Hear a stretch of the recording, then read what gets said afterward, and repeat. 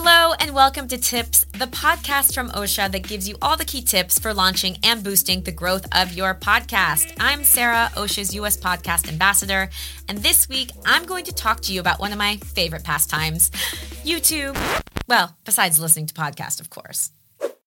Even though YouTube is a video platform, many podcasts are on YouTube these days, and many podcast listeners find themselves discovering new podcasts thanks to the platform. You can do a quick test for yourself. Ask your friends, coworkers, or your family where they normally listen to their podcast, and someone will probably sheepishly tell you, actually, on YouTube? I know. When we think of where we can distribute our podcast, YouTube is not at the top of the list, but don't count it out. According to the last study from Edison Research and Ad Results Media, 20% of podcast listeners listen to podcasts on YouTube.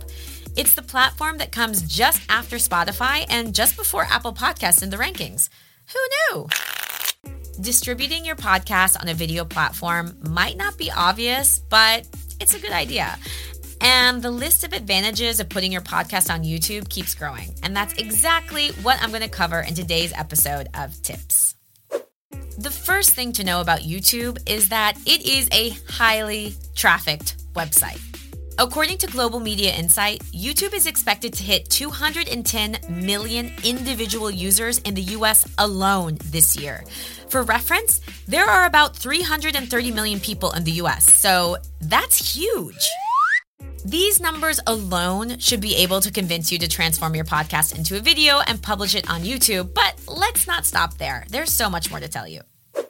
The odds are ever in your favor, because among these billions of users, you'll be able to reach some people who didn't necessarily have the intention of listening to a podcast. But because your episode popped up in the search engine, here they are. What makes YouTube a golden opportunity for podcasters today is its super-powered algorithm. Those who say they have never fallen into a YouTube rabbit hole of watching video after video after video clearly have never lived. I mean, cat videos, people. Cat videos. It's prime internet real estate. YouTube knows what it's doing, so it's never just one video that it wants you to watch. With each view, it suggests other related videos, and then you're watching more cat videos, and then somehow you've taken a turn onto pimple poppers, and 3 hours later, you've discovered old audition episodes of American Idol. Whew. A video binge can take you to magical places. But if the algorithm sprinkles in some podcast videos, the next thing you could be doing is heading over to Spotify or Apple Podcasts for a full listen. It's true. YouTube is often the first step for a podcast where potential listeners discover your show and then switch to their preferred listening platform to listen to it in full. Beyond its very efficient recommendation algorithm, YouTube has interesting functions that can increase engagement with your audience. For example, it's way easier to leave a comment under a YouTube video than on a listening platform. I mean, no shade, but sometimes they don't always support this feature. And people like to engage with each other in the comments. So it's really the comment section and the like-dislike system under each video, which lends itself to more engagement between you and your listeners. And finally, don't forget that YouTube is Google. We knew this, right? We knew this. And by putting your podcast on YouTube, you're participating in the natural referencing for your episodes. Have you ever noticed that when you type a question in Google, often video suggestions, podcasts, and/or articles are put at the top of the results page? Those are called snippets. And in order to answer your question, Google takes the most relevant content and puts it at the very top of the page. So if you do your SEO homework for what you publish on YouTube, you're only increasing your chances to appear as a snippet, which inevitably will reach more people. Okay, I don't want to put a damper on the mood, but for a podcast to work well on YouTube, there are a few small constraints to keep in mind. The first one is pretty obvious, which is that YouTube and podcast are two opposite mediums. The first focuses on image, duh, and the second only has sound to convince the audience. Duh. I mean, that is obvious, but what's not obvious is transforming your audio podcast into a video podcast. It's not always easy. And YouTube users have high standards when it comes to the quality of visual content published on the platform. Whether you like it or not, your video podcasts are going to be in direct competition with videos created specifically for YouTube. And I have seen some really good videos on YouTube. Also, keep in mind that the consumption habits of podcast listeners aren't really the same on YouTube. Usually, listeners consume their podcast while they're doing something else, like jogging, cooking, cleaning.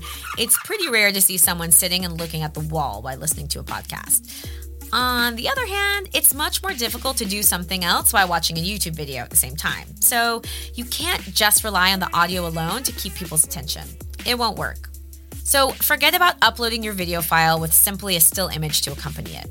It won't keep your audience's attention for long. Even if your content is really great quality, and I know it is because you have listened to every episode of Tips and you've got your microphone and your interviews and your guest and your this and your that. COVID has led to a rise in a new type of podcasting. Today, it's no longer necessary to be in the same room as someone to do a quality interview. Many podcasters use video software like Riverside, Squadcast, or Zencaster to record remotely and create visual content for their podcast, including high-quality video. I actually made a YouTube video about this, and I'll put the link in the description for you to check out. But if you don't have the time to create a video just for YouTube, I advise you to at least generate a video with audio waves. With Osha, you can create them and distribute the video automatically. It's super easy. If you still have doubts about the idea of broadcasting your podcast on YouTube, tell yourself that, above all, it's another tool that can boost the discoverability of your podcast, and it's free. Well, it's the end of this episode of Tips, and if you're hearing this message, it means that you're the best of the best. So thank you for listening. And by the way, if you like this episode, you can leave a review on Apple Podcast or give it 5 stars on Spotify. And feel free to share this episode with anyone you like. See you soon. Bye. Osha Originals. This show is brought to you by Osha, the all-in-one podcast hosting and marketing platform to help you grow your podcast.